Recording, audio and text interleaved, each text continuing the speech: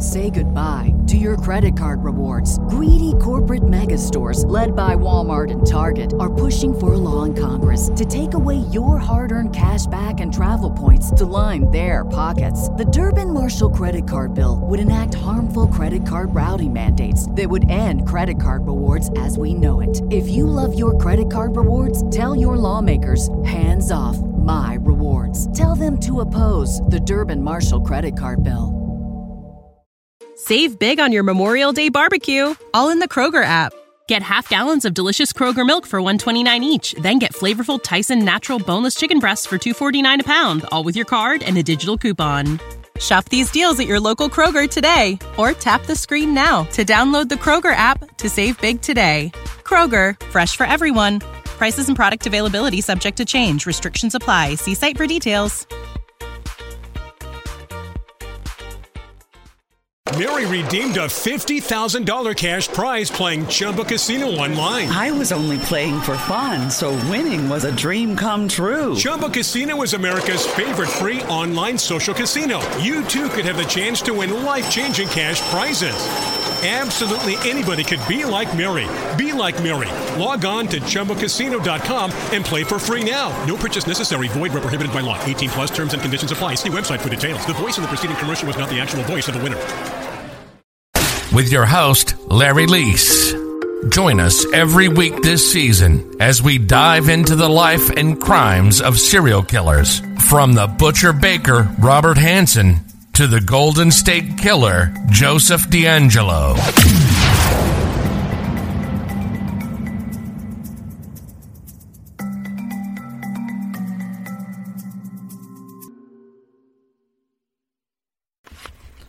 A model young man, a law student who even worked at a suicide prevention phone line, and who had a promising career in politics with graduation in psychology.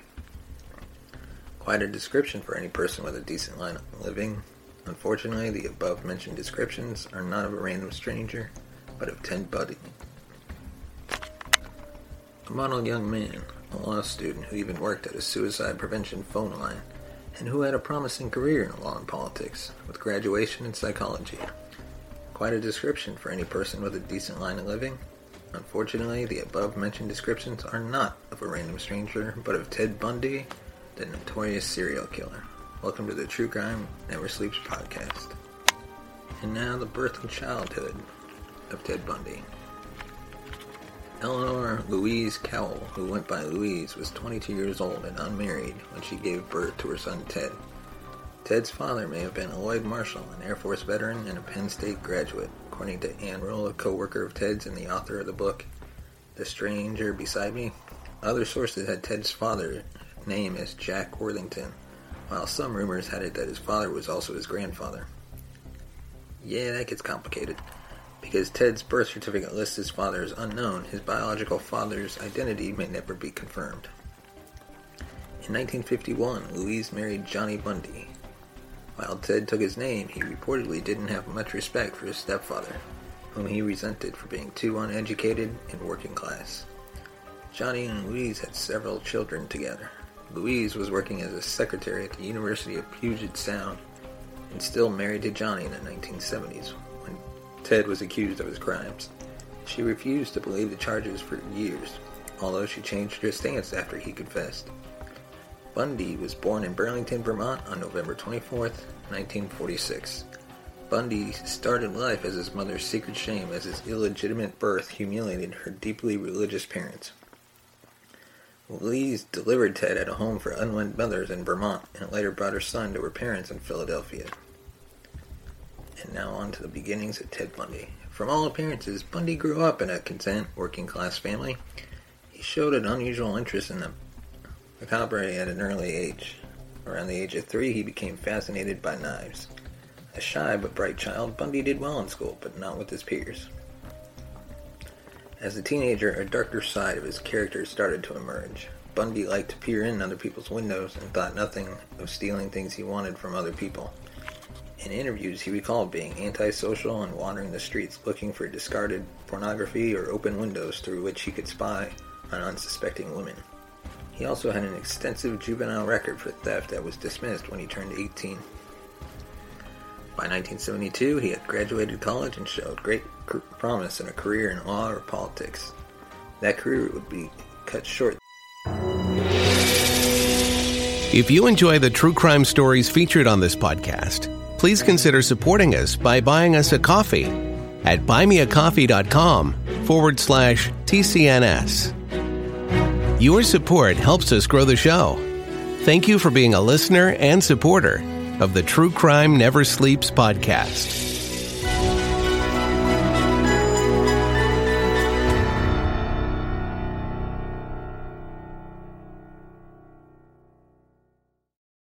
Though when he discovered his true passion, viciously assaulting his earliest confirmed victim in 1974. Bundy graduated from the University of Washington with a degree in psychology in 1972.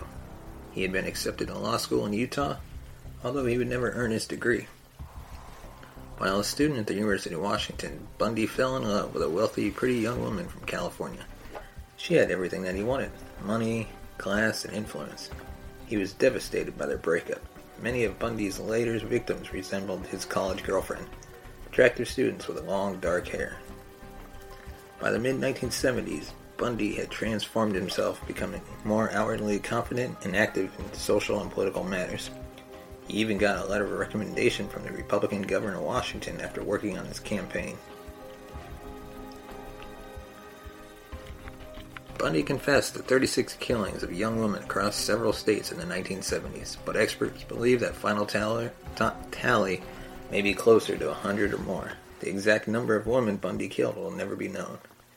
His killings usually followed a gruesome pattern. He often raped his victims before beating them to death.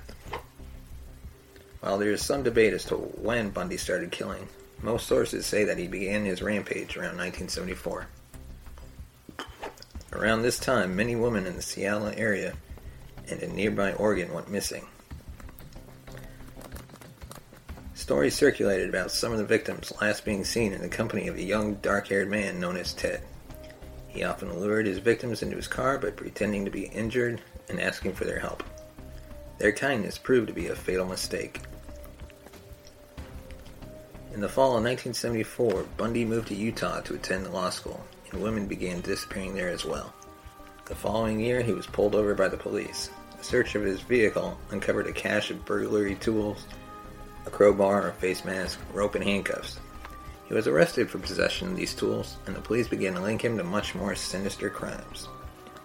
In 1975, Bundy was arrested in the kidnapping of Carol DeRanch, one of the few women to escape his clutches. He was convicted and received a 1 to 15-year jail sentence. Bundy managed to escape from prison twice in 1977. The first time he was indicted on murder charges for the death of a young Colorado woman and decided to act as his own lawyer in the case. During a trip to the courthouse library, he jumped out a window and made his first escape. He was captured 8 days later. You would think these guys would learn. In December, Bundy escaped from custody again. Climbed out of a hole he made in the ceiling of his cell, having dropped more than 30 pounds to fit through the small opening.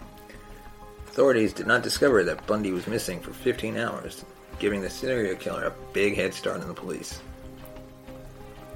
After Bundy's second escape from prison, he eventually made his way to Tallahassee, Florida. On the night of January 14, 1978, Bundy broke into the Chi Omega sorority house at Florida State University. He attacked 4 of the young female residents, killing 2 of them. On February 9th, Bundy kidnapped and murdered a 12-year-old girl named Kimberly Leach. These crimes marked the end of his murderous rampages. He was soon pulled over by the police that February. For years in the 1970s, Bundy targeted young women and girls, raping, killing them, and then dumping their bodies.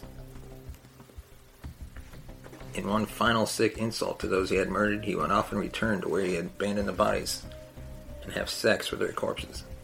Bundy only stopped his final indignity when the body became too decomposed or had been eaten by animals. He would also collect several of his victims' heads as sick trophies and would perform sex acts on them after covering them in makeup.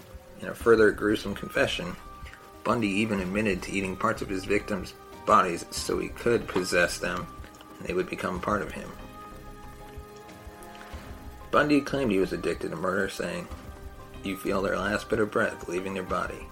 You're looking in their eyes. A person in that situation is God. Bundy was finally arrested, tried, and sentenced to death.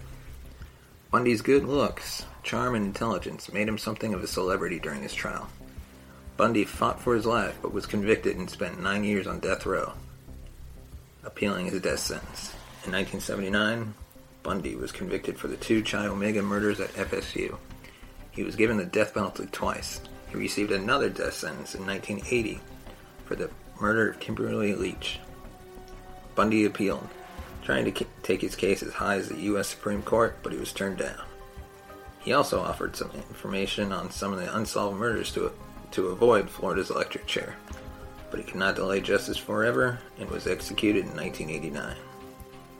He was executed by electric chair, and following his death, scientists were determined to find out what turned the seemingly upstanding citizen into a monster. Bundy's brain was removed, and a series of experiments carried out to determine why he had carried out his horrific crimes. Certain brain injuries have been linked to criminality by some researchers. And Bundy had told the detective who was instrumental in bringing him to justice that when he felt the urge to rape and kill, it was like a chemical tidal wave washing through his brain. He compared it to being addicted to drugs. But when scientists examined Bundy's brain, it was found to be totally normal, with no lesions, injuries, or deformities. His body was then cremated, and Bundy's final wish was honored, with his ashes scattered on the same mountain where he had dumped several of his victims' bodies. Eleanor Rose, the mother of one of his victims, Denise Naslund, said, "For everything he did to the girls, the bludgeoning, the strangulation, humiliating their bodies, torturing them, I feel that the electric chair is too good for him. And that would be the same for all who goes through his life. Let there be no more Ted Bundys in this little world." Thank you for listening to the True Crime Never Sleeps podcast. You can follow us on Twitter at TrueCrimeNS. That's TrueCrimeNS, or you can like us on Facebook at True Crime Never Sleeps. Join us next week as we dive into the life and crimes of the BTK killer. Thank you for listening to the True Crime Never Sleeps podcast. Follow us on Twitter at TrueCrimeNS. Like us on Facebook at True Crime Never Sleeps. Tune in next week for an all-new episode.